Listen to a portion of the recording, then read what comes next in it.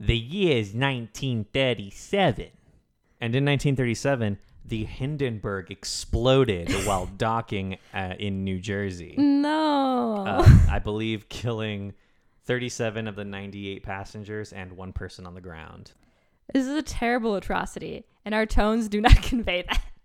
Yeah, it's the Hindenburg. It's, the humanity. Like, everybody I think knows about it, but Yeah. this is the year that it happened and just completely destroyed the entire blimp industry, I think, in one fell swoop. Like, after this year, like, pretty much all blimps were, like, basically kaput. Grounded. Mm-hmm.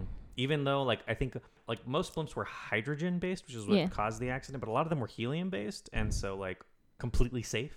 Yeah. But even those were, like, seen with suspicion. We'll Those cut this- 37 people killed blimps. These victims killed the They industry. killed the blimp We're taking a real industry. capitalistic I take was here. gonna say, I know. No, yeah, it was an awful tragedy. Speaking of awful tragedies and unadulterated capitalism, Walt Disney released its first feature-length film, Snow White and the Seven Dwarfs, this year. That I know so much about, like, the history of animation and stuff, Mm-hmm. and but that movie, I think, like, to this day, if you go back and watch it, gorgeous. Yeah. Kind of nothing there story. A real Bambi of a story. I would say Bambi has a lot more going on, actually. But beautiful film. Beautiful film. Actually, speaking of beautiful films that are, I would say, Something somewhat vapid. somewhat vapid and also won awards, I think. Might have won an Oscar. Yeah, Mr. Deeds goes to town.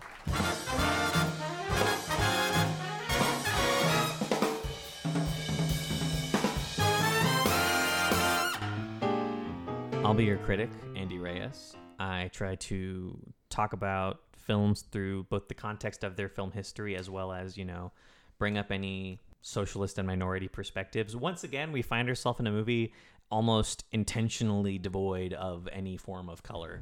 And I don't mean that it's a black and white movie. I mean that there is, like, only white people in this flick. Like, the closest we get is we got like one very just into it Italian violinist. That's true. That's it. It's honestly very weird. A thing that did not cross my mind. How little people of color there are in New York City. In New York City. Yeah, one of the prime places you migrate through. Hello, I'm your critic, Mavis Evergreen. I talk about feminist issues and whatever else really catches my fancy. Mostly feminist and narrative issues. Yeah. Mr. Frank Capra, he's back. He's back. This is, I think, going to be his second to last appearance. We have one more Capra flick. He's gonna get the double header next year, and that's gonna be the last time we see of him. But this was a strong penultimate showing. He did dig us out of Bad Frank Again. Yet again. But I would argue that he did a little bit more this time. He went above and beyond the call of duty. Would you like me to give you a summary? Yeah. Sure. A financier drives off a cliff, and his long-lost nephew finds himself with a fortune. Deeds is a humble country boy, with poetry in his heart and a tuba on his lips. Inheriting over $20 million, he is dragged off to the crazy big city, New York, and learns that everyone there is a scoundrel just out for a buck. Everyone but his love interest, Babe Bennett. Only, actually, she's the journalist, mocking him in the papers. Mr. Deed gets his heart broken, and in his depression tries to help the poor, faces a lawsuit, and in the end, love saves the day, and common sense wins. Slut. Beautiful. I guess let's just cut to the chase. We both enjoyed this film. It was kind of great. It was funny. Yeah, this was a comedy, and I was pretty scared about that. I feel like the last time we watched a comedy, our reaction was, it's fine. I wouldn't say. I would say it was, ooh, this wasn't that funny. Yeah. Yeah, but it was fine, right? Yeah. Like, this movie got some, like, actual laugh out louds from me. I don't know about you. I got a couple of whimsical chuckles. Yeah, I chortled, I guffawed. There was one point when I actively like just went, like a crow. It was amazing. I was gonna say like a goose. Yeah, like a goose. Like it was genuinely very funny. Yeah. The gimmick is really good. They handle like politeness and like naivety really well without being frustrating. I think that like to this day, I think a lot of films totter into annoying when they try to do that. I'm trying to think of a modern kind of example of this, because like the story of the movie is, like corn-fed bohunk from the middle of nowhere finds himself in the big city, and it's very hard for me to imagine a movie that kind of plays within that same space of making it kind of a battle between small town manners and politeness and like big city jadedness. Yeah, and not just jadedness, but also like kind of coming to a head with like the capitalist desire of the zero-sum game of fuck you, got mine. Yeah. An individuality. The best example I can think of is a little movie that came out starring Adam Sandler and Winona Ryder called Mr. Deeds, which is apparently a remake of this movie. With a totally different ending. The whole movie is like completely different. They completely upend the formula because in that movie, it's big city girl goes to small town. Less into that very Hallmark. Yeah, exactly. Like, but this movie is like pre-Hallmarkification. Like, this is a movie where country boy goes to big city. And he still wears down the jagged heart of a big city woman with a career. But at no point in this movie does he convince this woman that she needs to quit her job or stop being a journalist. I think the best thing that happens to this movie is that he doesn't know what she does for a living. He doesn't know what she does for a living until about an hour into this 2-hour movie. And at that point, we're not really focused on their relationship anymore. No. And it ends with them making out, and they like never talk about it, which is, I feel like, great. But yeah, so the main driving point of this film is that Longfellow Deeds, who's very tall, who is enormous. I don't know how tall this guy is, but I'd estimate compared to everyone else on screen. Yeah, he's got to at least be like 6'2". Like he's tall. He's a long fellow, lanky dude. Yeah, he's a tall, lanky dude, and like really dominates the scene that he's in at all times. But he is a country boy whose mother was the sister of this like esteemed millionaire, which accounting for inflation, right? Like this guy's basically like a Bezos. The Italian Bezos. Oh my God, this guy like.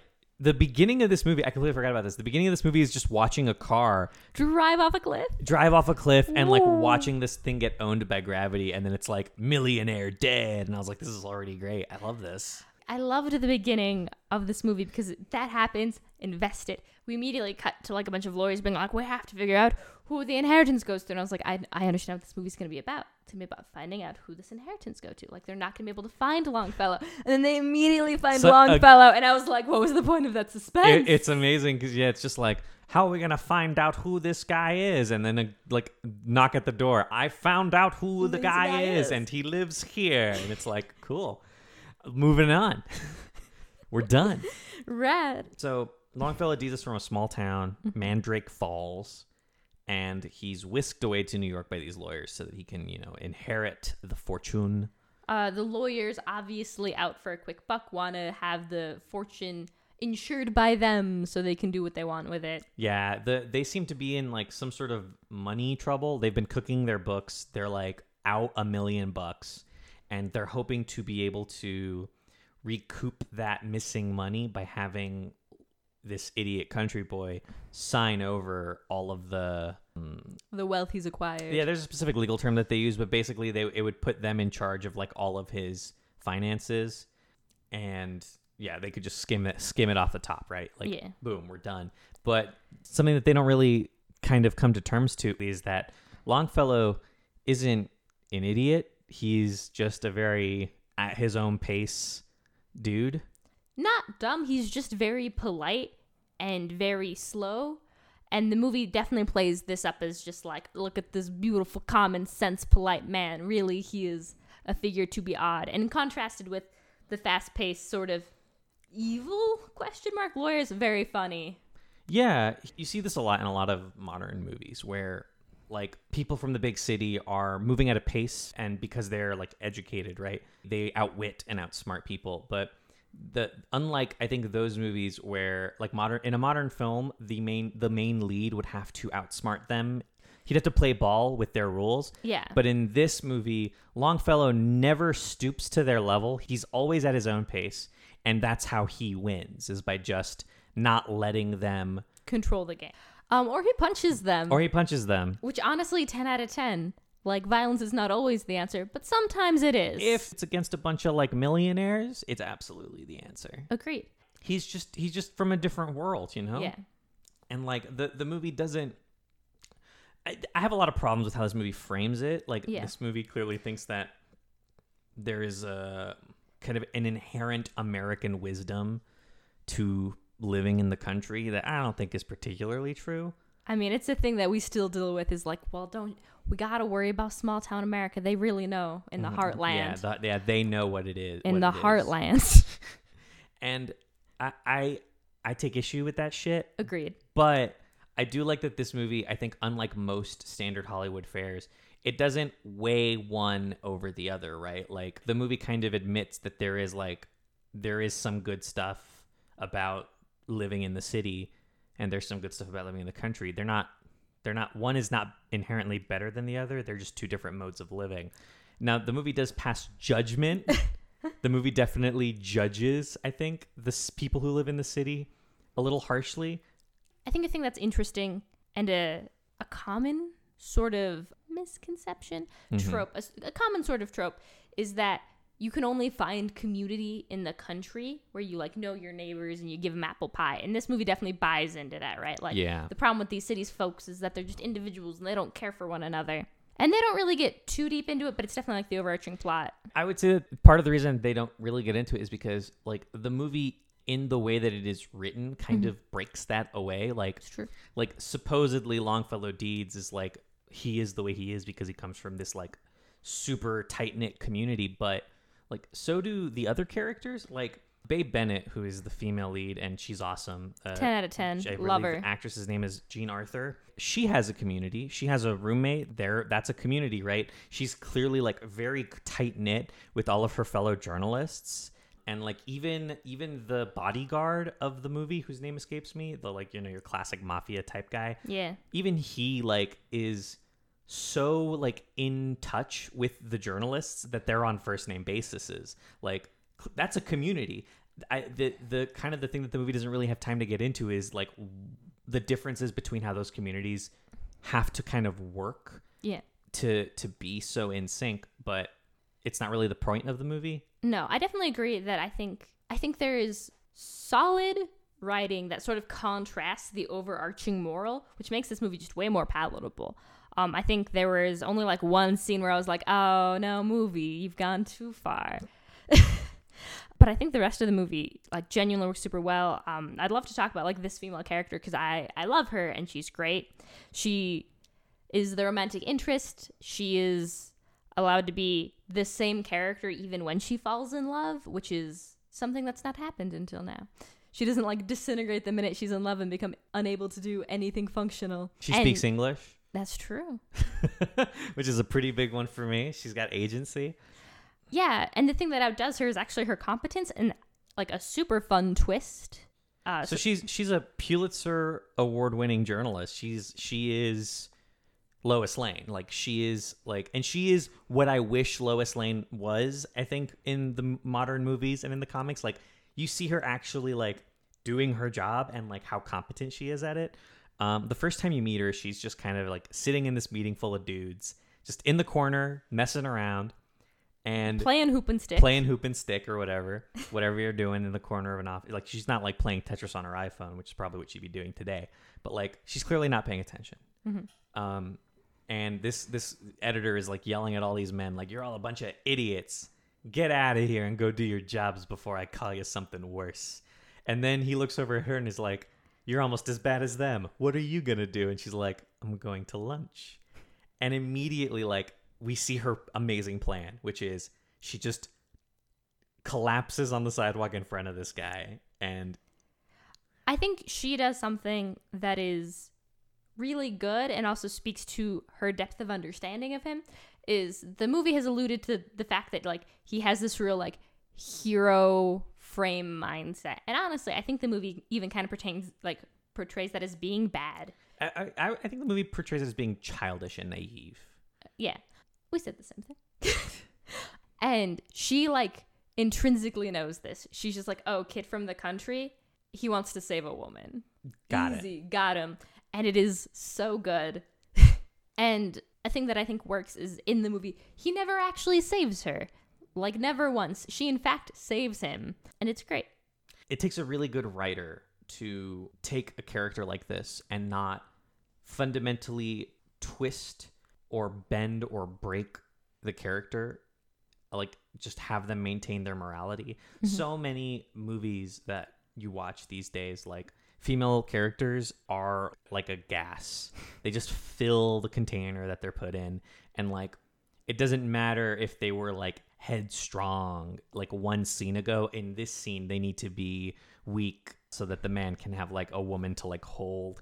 And literally every movie we've watched until now has done this. Well, and I would even say, like, you know, like, you really you see this shit, like, to this day, right? Yeah. Like, you see it in Marvel movies. You see it it happens to Wonder Woman in freaking Wonder Woman. Like, it's true. It's annoying. And, like, this movie kind of shows that you can write, like, a competent female character and have her go through, like, an emotional moment without breaking her inner, like, strength and dignity. And I think one of the best ways that this movie does this is that when she realizes, like, what she's doing to this guy, and she kind of makes the judgment, like, I need to tell him the truth. She's explaining to her editor in his office all of this, but she, for that entire scene, is facing, like, out a window. We never get to see her face. We never get to see, like, her expression, but just from her dialogue and from how she's, like, speaking, you can tell that. And at one point she breaks down crying, but the movie lets her have her dignity, right?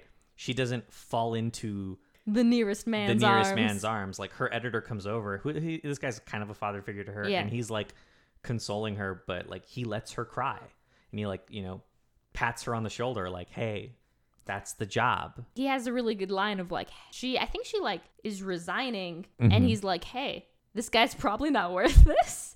And I love just the line of, like, you're throwing a lot away. Yeah, for what? For who? For this guy? And yeah. And for this rube with this Cinderella man. Mm-hmm. And it's really good. Like, because of dramatic tensions, of course, she doesn't get to, like, tell him.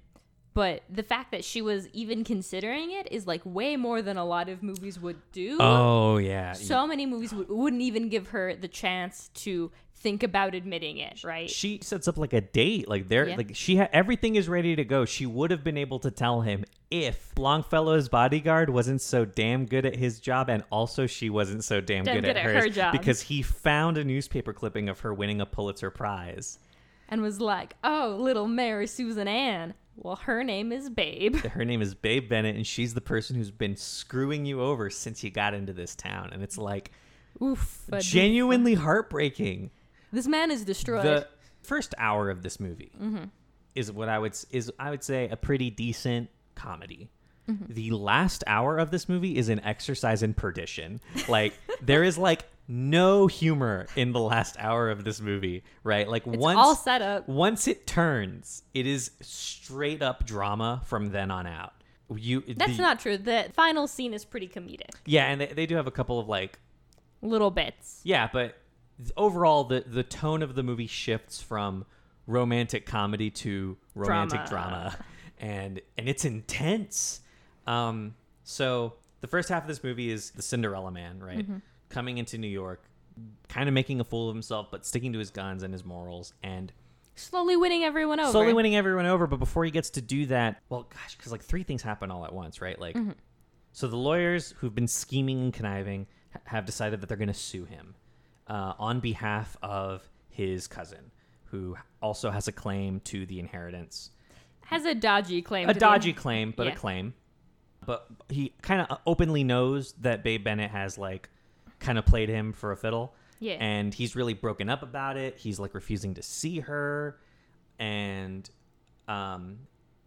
this guy breaks into his house and, like, with a gun, whips out a gun at him and is like, I'm going to kill you, Longfellow Deeds. This isn't a comedy anymore. I'm a poor man who has been fucked over by the depression, and you have been out here flaunting your wealth that could have been feeding me and my family and hundreds of other families. I'm going to kill you with this gun. And it's like, oh my God, what happened to the comedy? Where'd it go? And he doesn't, but like, it's like a genuinely tense moment. There was like a moment where I was like, I don't know how much time is left in this movie. This could be how this movie Longfellow ends. Deeds could die here. Yeah. Then we paused it and we're like, there are 50 minutes. There's 50 minutes of movie left, so clearly more has to happen. This is where the movie gets on its soapbox a little bit, and I kind of appreciate it. So Deeds, Longfellow Deeds, decides after this encounter to start a kind of a workers program, very like New Deal shit. This is like pre-New Deal, I think, actually. So like FDR still hasn't done anything about the Great Depression. We're still in the middle of the Great Depression when this movie comes out, which is, I think, very bold of this movie to then to take this stance, which is that he is going to distribute his wealth and open up a farmer's program wherein if they work the land for 3 years, they get to keep it, right? And they're given like crops and seeds and stuff. Yeah, they're giving tools, supplies, everything they need. He's very like adamantly like, this is going to help them. This is going to help these people work. But it's also going to help jumpstart the economy. Yeah, it's only like one state, and it's only, I think, 1,000 people. But like, that's 1,000 people. That's 1,000 families. I think this movie sets up very early on, and I think is sort of why Longfellow is until sort of this moment you don't feel weird about his wealth, because he never wanted it, and throughout the whole movie the only reason he's like such a stickler about giving it to greedy people is because all the people he's talking to are already rich. And because he doesn't need the money, he's like, well, I want to use it to do something good. There's a line in the movie. I don't remember when it was. I think it's when this guy's like pointing a gun at him, or right before then. He's talking to, I think, the bodyguard. And or the butler, who's an amazing character in this movie. Love the butler. Very funny. He's talking to somebody, though, and he's like, he mentions to them, like, I think like the world has moved moving so fast since I got to New York that I haven't even had time to sit down and think about what I'm going to do to get rid of all this money. Like, I want to do something with it. I just don't know what, right? Like, he has no idea. And it isn't until he's almost shot. He's almost murdered by this poor man that he's like, oh, this is something I can do. I can help, 1,000 people get back, like, work again and contribute and feed their families. And it's awesome. Is rad. And then he gets sued by the lawyers for being mentally unstable for trying to help the poor. He gets sued for insanity. And I don't say this a lot because I think it's bullshit. So what I'm not going to say you couldn't make this movie today. What I'm going to say is Disney and Warner Brothers and like any other major multi-million-dollar movie studio, Amazon, Netflix, would not allow a movie that has this moral messaging to be made without fucking it up somehow, without meddling with it, without making the moral of the story actually rich people who inherit wealth are the true heroes, which this movie gets dangerously close to. Yeah, this movie definitely treads into some waters, but does a pretty good job receding from them. But ultimately, this movie lands upon something that I think no modern movie would dare say, which is what rich people need to do to help the poor is give them money. Yeah. Just dead ass, just give them your money. You don't need it. What are you doing with it? What are you doing with it? You're not doing anything. You're literally not doing anything. The movie employs language that these days I think is reserved almost exclusively for the poor, right? Like he calls these rich people moochers. Yeah. If you've ever watched Fox News, moochers is like a very common term that's used against people who live on welfare and like use any social security benefits. But like he has a little soliloquy at the end, but he basically describes a moocher as like, if you're rowing a boat in the ocean and one man is sitting there not rowing and he asks you, hey, row for me, and there's another man drowning, you should help the person who's drowning because the guy who's not rowing already has everything he needs. He just doesn't want to work for it. And I'm like, this is like language that these days is almost reserved entirely for the rich, and to see it used against the rich is very satisfying and also like so disillusioning. Like the conversation has deteriorated so much since then, largely due to, Reagan era economic bullshit. But the power of propaganda, my friend. This is a world, right, where like socialism was out there and working and Wasn't taboo in America yet. yeah, like was solving problems, like eliminating poverty in Russia and like feeding millions of people.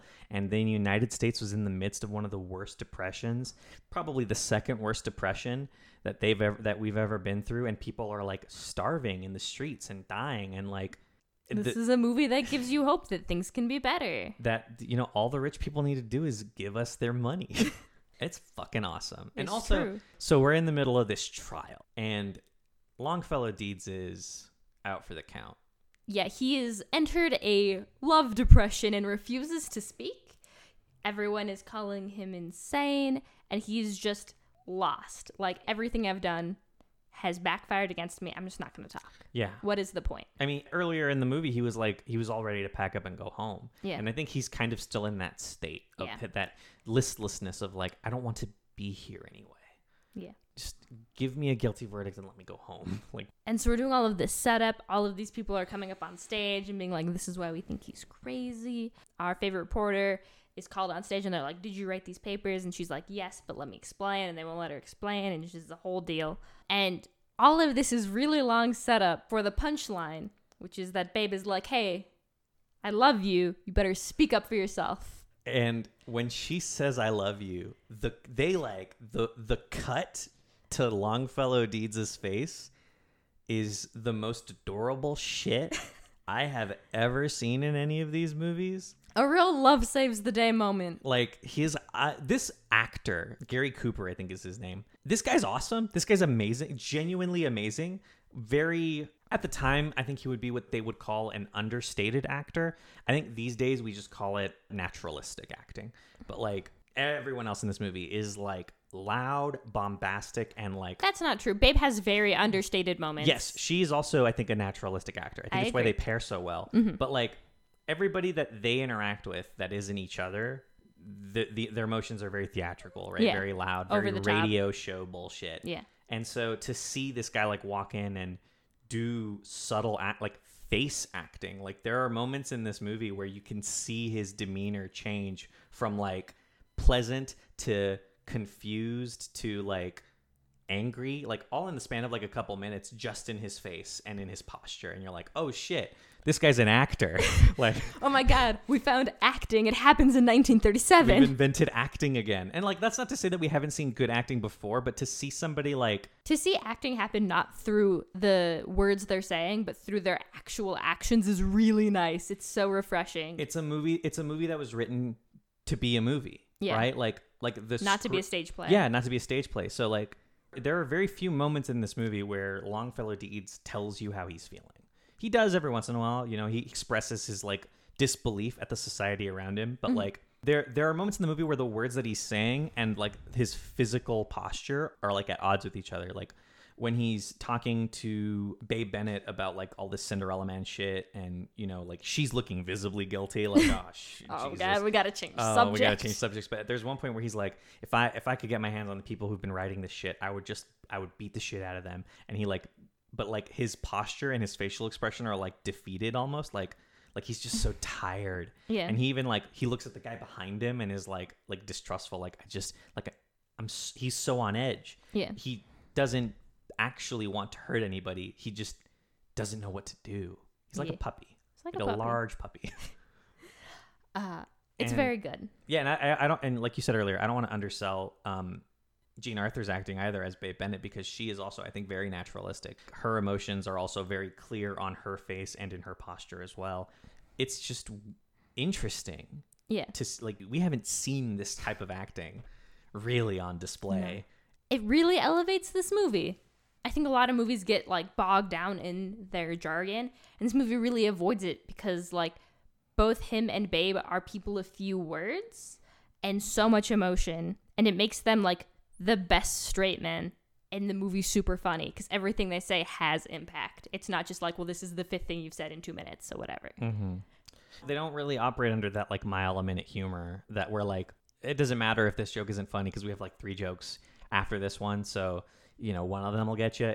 Every joke in this is like crafted to be as funny as possible in that moment, and it's nice. Yeah. It's very restrained. Again, the last hour of this movie really isn't humorous at all. It's just drama. All of that is set up to him finally getting on the podium. The joke is him going through like every accusation and being like, this is ridiculous. This is normal shit. This is just normal stuff everyone does. We all have weird quirks, and he just like points out everyone's weird quirk that called him out, and it's like, one, super funny, but two, it just is such a good like tension reliever. It's a very like they got their comeuppance, and then also he punches someone. So it's great. and then he punches the head lawyer, like Yeah. decks him on the snoot. It's such a good, satisfying conclusion to like all the shit that this movie's throwing at you, and the movie kind of ends a little. I wouldn't say abruptly, but in a place where I'm just like, it ends in such a way that you're left kind of hopeful, right? Like he wins the court case, he's declared sane. Mm-hmm. The movie ends with Babe Bennett in his arms. Mm-hmm. Well, he gets carried out of the courtroom, right? Mm-hmm. Like a rock star Yes, on the correct. shoulders of men. And he has to like, Run back, suit disgruntled. yeah, like torn, I think, in half Yeah. at one point. He closes the door on all of these like cheering like farmers and like normal people, locks it on them, and then like scoops up Babe Bennett in his arms and is like, ah, shit, actually, where do I go from here? I guess we'll kiss. I'm going to choose to believe this was a cognitive choice. He's so bad at kissing. He's very awkward about it. Oh, because and he's it's yeah, so because he's wholesome. never kissed a 'Cause woman. He's never kissed a woman. He's never kissed a woman. And it's just a very funny place to end with Babe Bennett being great at kissing and this man being like, what do I do with my mouth? This guy is like the ultimate virgin. Like, and I don't mean that in like a bad way. I just mean in like this is a character who's never had sex, No. who's never kissed a girl. Who's They never had held an hands with a imaginary girl. girlfriend that Yeah. they would talk to about when they went hiking, which is the saddest thing. And yet it never veers into creepiness. creepy. Yeah. Because he's so earnest. Like, Yeah. Well, none of his fantasies are horny, right? It was just like, well, I wanted a girl my age to talk to, and I lived in a small town where that wasn't a thing. Yeah, I didn't really have that option. We're in Hays Code era, so they can't make out. Correct. They're not allowed. Not too allowed. horny for the public. Like not even Hallmark lets you get away with that shit. But the fact that she is like actively like pecking him on the cheek and like trying to get a kiss out of him, and he's like, I don't know what to do. I've never been trained. I don't know what to do about this. But also, he's like, okay, I definitely want to kiss her. I don't know how to do that yet. Also, don't know how we're going to get out of here because, as far as I can tell, there's only one door out. There's an amazing scene in this movie. I think it might be my favorite scene in the movie, in which he writes a poem expressing his love. Oh, my God. To her. Yes. And it is some primo cutesy shit. I love it. Mm-hmm. He gives her this poem. Mm-hmm. She reads it. It's very romantic. It's It's not the best poem, but I like was he gonna writes say- poems for postcards. You can't hold that against Yeah, him. it's- He's doing his best. It's definitely probably the best thing he's ever written. It starts off rough, but it gets there. Yeah. Like most poetry. And at the end of it, he's like, "Oh well, you don't need to give me an answer right away. I'm gonna go." And he just yeets himself like He trips over every trash can on the street. he jumps over a car. He pushes a man to the floor. Like runs off the set, and then you just hear in the background like an almost accident happen, and you're just like, "That's our hero. That man's never kissed a woman." It's the cutest thing. It's adorable. It's just, I feel like it's such a relatable emotion. Also, like, everyone, for the most part, has been in a situation where they've confessed their feelings or thought they did, and has immediately been like, okay, I'm turning off my phone. Yeah. This guy like practically Naruto runs out of there. Like, Yeah, it's true. It's adorable. It's great. I don't know how anyone would watch this movie and not want to fuck this man. It is whatever it is, he has it, and it is truly a goddamn shame that no one has gotten a chance to take it from him. It His seems, chastity. according to like his housekeeper, women have tried, but he had like kind of gross notions of like, well, I need to save a damsel in distress, and then this woman was like, you don't, you're an idiot. It's cool though because we love each other I now. think at one point he even says like she has a perseverance, Yeah, a stubbornness to her, and I like that. And I was like, yeah, of course you do, dude. your attitude has also changed so much. You've grown so much. You've grown so much. Oh gosh, I think that's also my favorite scene. Like, that scene is so good. Really? That scene, I think, truly cinches their romance in a way that just grounds it in like such a believability that no other romance has had until now. And also, men haven't in any of these movies really been allowed to be vulnerable. They've just sort of attained women as prizes. So seeing a man like be vulnerable and not sure he's gonna succeed it feels so good. It's such a deep spring. I do think that that's part of the reason why I think this movie works so well is because this actor, Gary Cooper, I believe his name is, whoever's playing Longfellow, has a vulnerability to them. Like, part of that is just the character and how the character is written, but I think part of that is just also, like, there is something very interesting about watching this large man feel uncomfortable and out of place. It grounds him in something. Yeah. Here's another scene that we haven't really talked about. He has three or four butlers that kind of just are around. Yeah. And at one point, one of them comes into the room while he's playing tuba, and he's like, I've told you before, nobody comes in here while I'm playing tuba. Get out. And he chases him out. And I couldn't tell if it was early in the morning or late at night, but he stops him in the atrium of this mansion and starts yelling, and like the yelling causes an echo, and so he makes the butler yell. The other two butlers come out of their rooms and he makes them yell, and it's like, what's the purpose of this? And he's just like, let that be a lesson to all of you. And he goes back to his room and is like, what was the lesson? The point is just that he's having fun. Yeah. And they're having fun, and it's great. And that is the point, that like, hey, don't be so serious. Yeah. Also, don't come into my room while I'm playing tuba. It's a movie that really understands what this man needs to be to both be attractive but also to be believable. Yeah. And it's vulnerable. He needs to be vulnerable. And the whole movie is orchestrated around him being at his most vulnerable, at his most public, right? Yeah. When he's in that courtroom scene. And yeah, you wouldn't catch, I don't know, like you wouldn't catch Humphrey Bogart fucking dead, or Clark Gable fucking dead doing this shit. Being vulnerable in a public way. Because like Clark Gable's been vulnerable in a movie, like, but it's always when the man is alone in the dark or whatever, like, and no one's watching him, or another man is there. Yeah, it's never in front of their love interest. No, and it's never in front of more than one person. I feel like we've given our accolades to this film. We liked it. We liked it a lot. Yeah.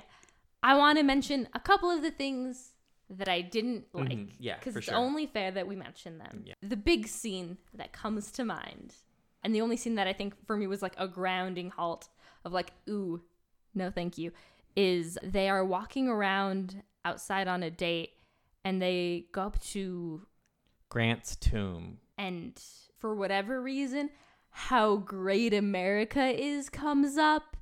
And our favorite president, Ulysses S. Grant, is mentioned. And like, let's not comment on the atrocities he committed. And it doesn't feel great. Yeah, we kind of touched on it before, but this movie does have, I want to say, a dangerous disposition towards the belief that, one, America is a great country. And I don't want to be too much of a nihilist here, but like, or a pessimist here, but like, the movie doesn't ever really engage with that idea other than saying it. And that's coward shit, right? Like, if you want to talk about how great Ulysses S. Grant is, you need to mention the terrible things he did as well, right? Mm-hmm. You have to mention, like, and don't get me wrong, of the presidents, he did a lot of cool stuff. Won the Civil War. Love that shit. You know, like he sent the U.S. military after the KKK. Love that shit. But the man was also like you know, in charge of a very corrupt system of government. He was definitely racist. He at one point in his life owned slaves. And the guy he did some gross Native American things. Yeah, he definitely genocided Native Americans, like all U.S. presidents, like involved in America's colonization of Mexican territory. He did a bunch of awful shit. And it's one of those things where like we are still in a mode, I think, of being reverential without being critical. And you have to look at the bad shit if you're going to look at the good shit. This country has done some awesome shit. It's also done a lot of terrible shit.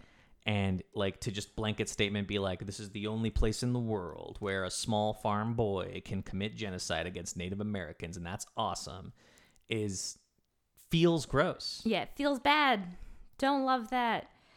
It also, in this movie, doesn't work because while they're being like, America, land of the great, he's also like, well, I guess I have to pick up this poverty, don't I? Because no one else is doing it. And it's like, are you feeling some discrepancies within your own cinematic universe? The movie is almost like Longfellow Deeds himself. The movie is not stupid, but slow.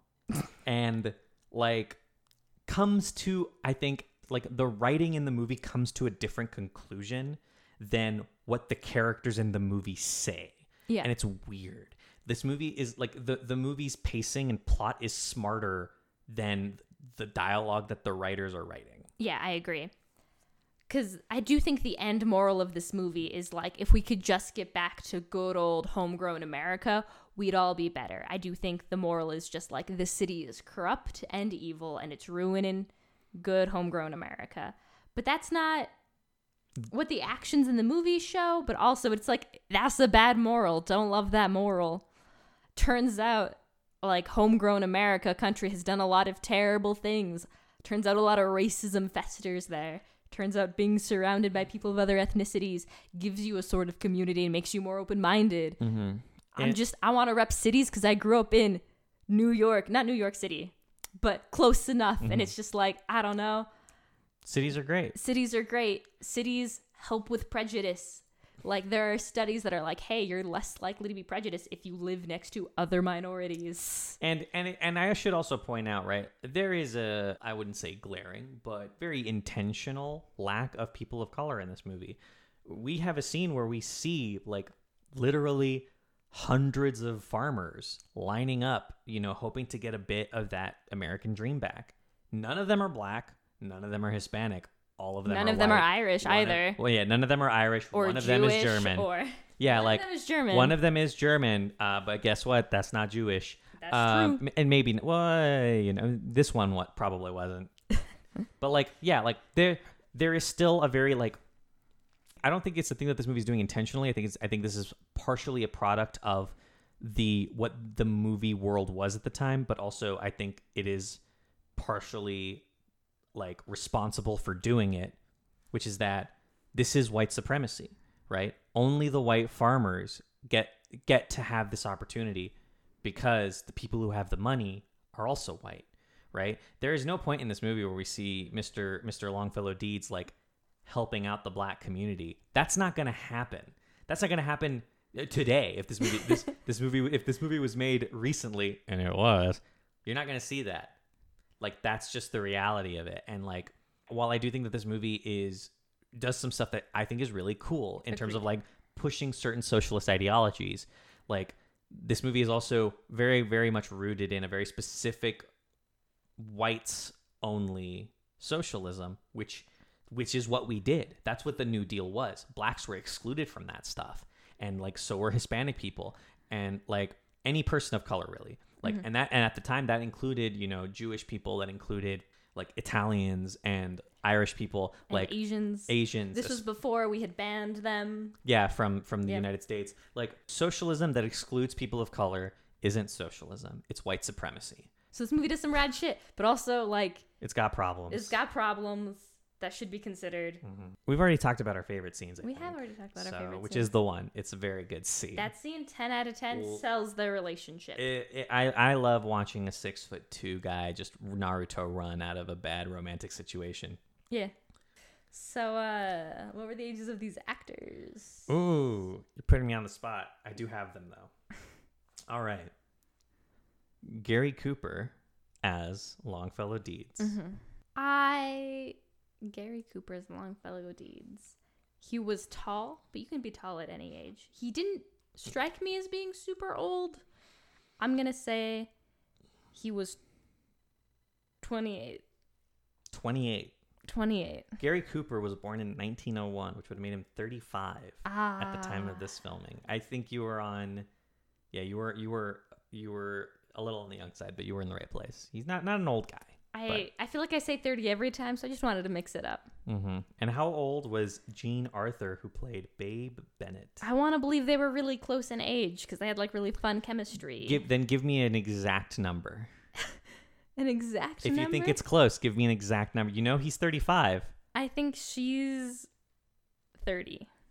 30 straight. 30 flat? Yeah. Jean Arthur was born in 1900, which would have made her 36. Yeah. 1 year older That's right. than Gary Cooper. You don't see that every day. No, that's wonderful. No, I do think it's always nice when I don't think at any point in this movie was I ever like, oh, these two actors are very different ages. No. They have great chemistry. Mm-hmm. They don't get like a lot of long scenes together, but every time they do, like there's some tension there. It's real cute. I wouldn't say it's sexual tension, No. but it is. But it's romantic. I definitely get the vibe that like they're not gonna have sex till they're married, but they're real cute. Mm-hmm. Yeah. Yeah. There's no passion there, but there's a deep friendship. Mm-hmm. Tall king, short queen. So, do you think this movie deserves an Oscar? I've been thinking about it. I've been mulling it over. Same. It's been in my mind. Yeah. No. Tell me your reasoning.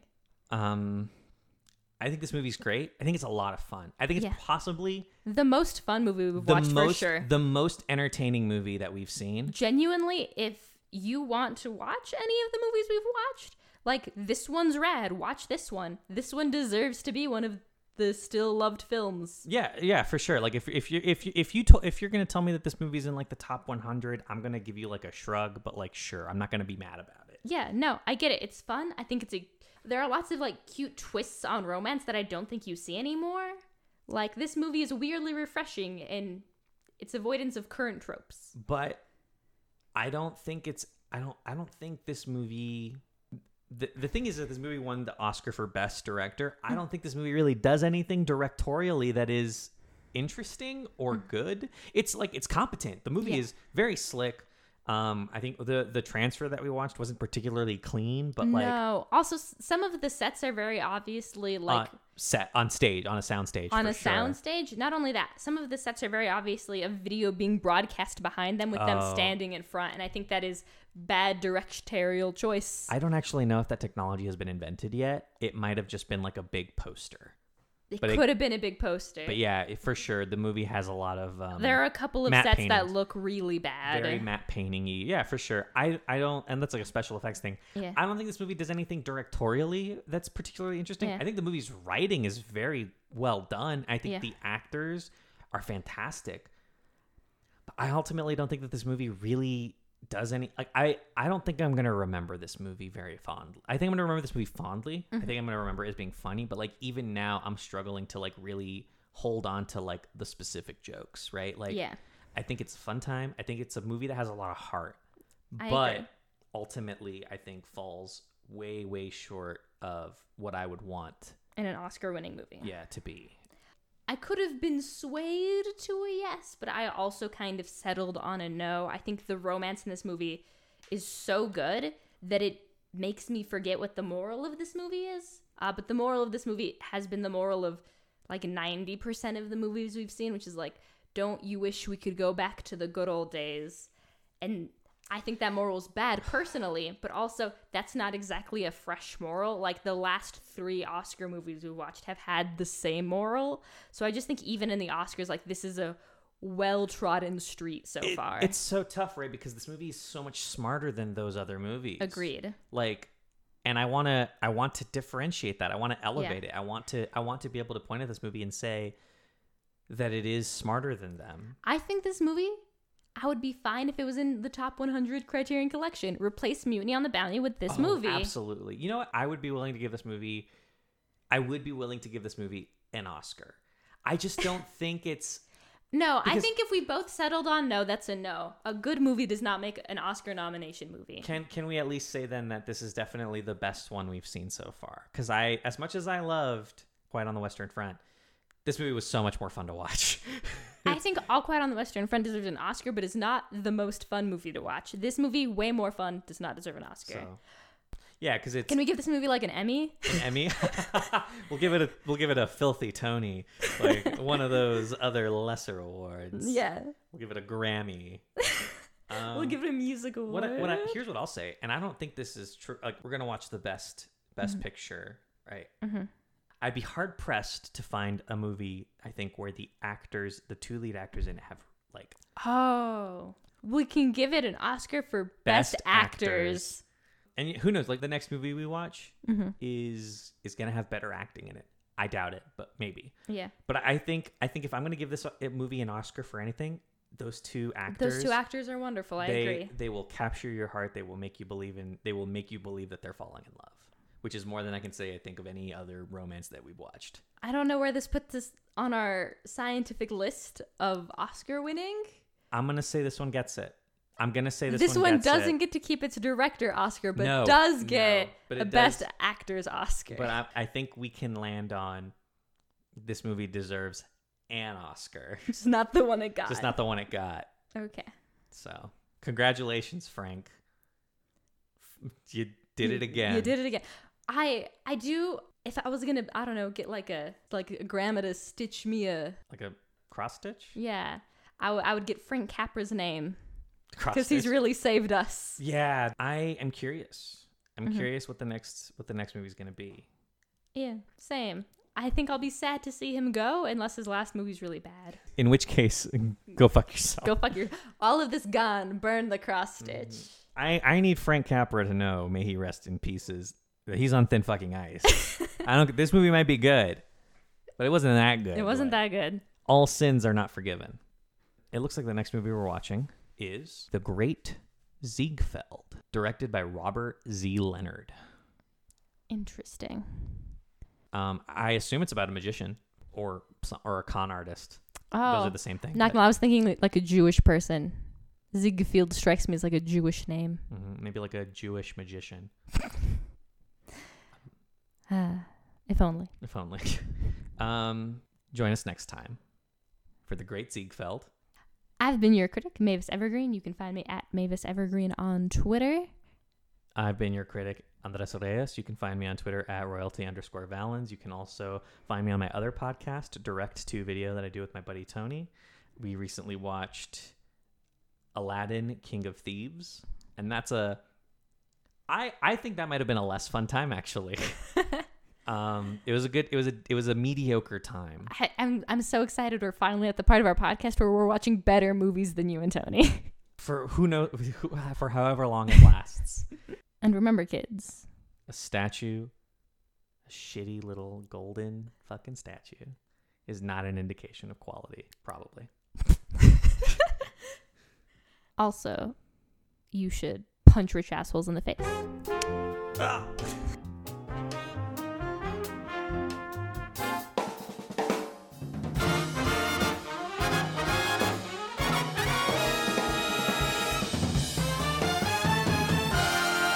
What magic do you conjure? Will I prove that Jesus was not the Son of God?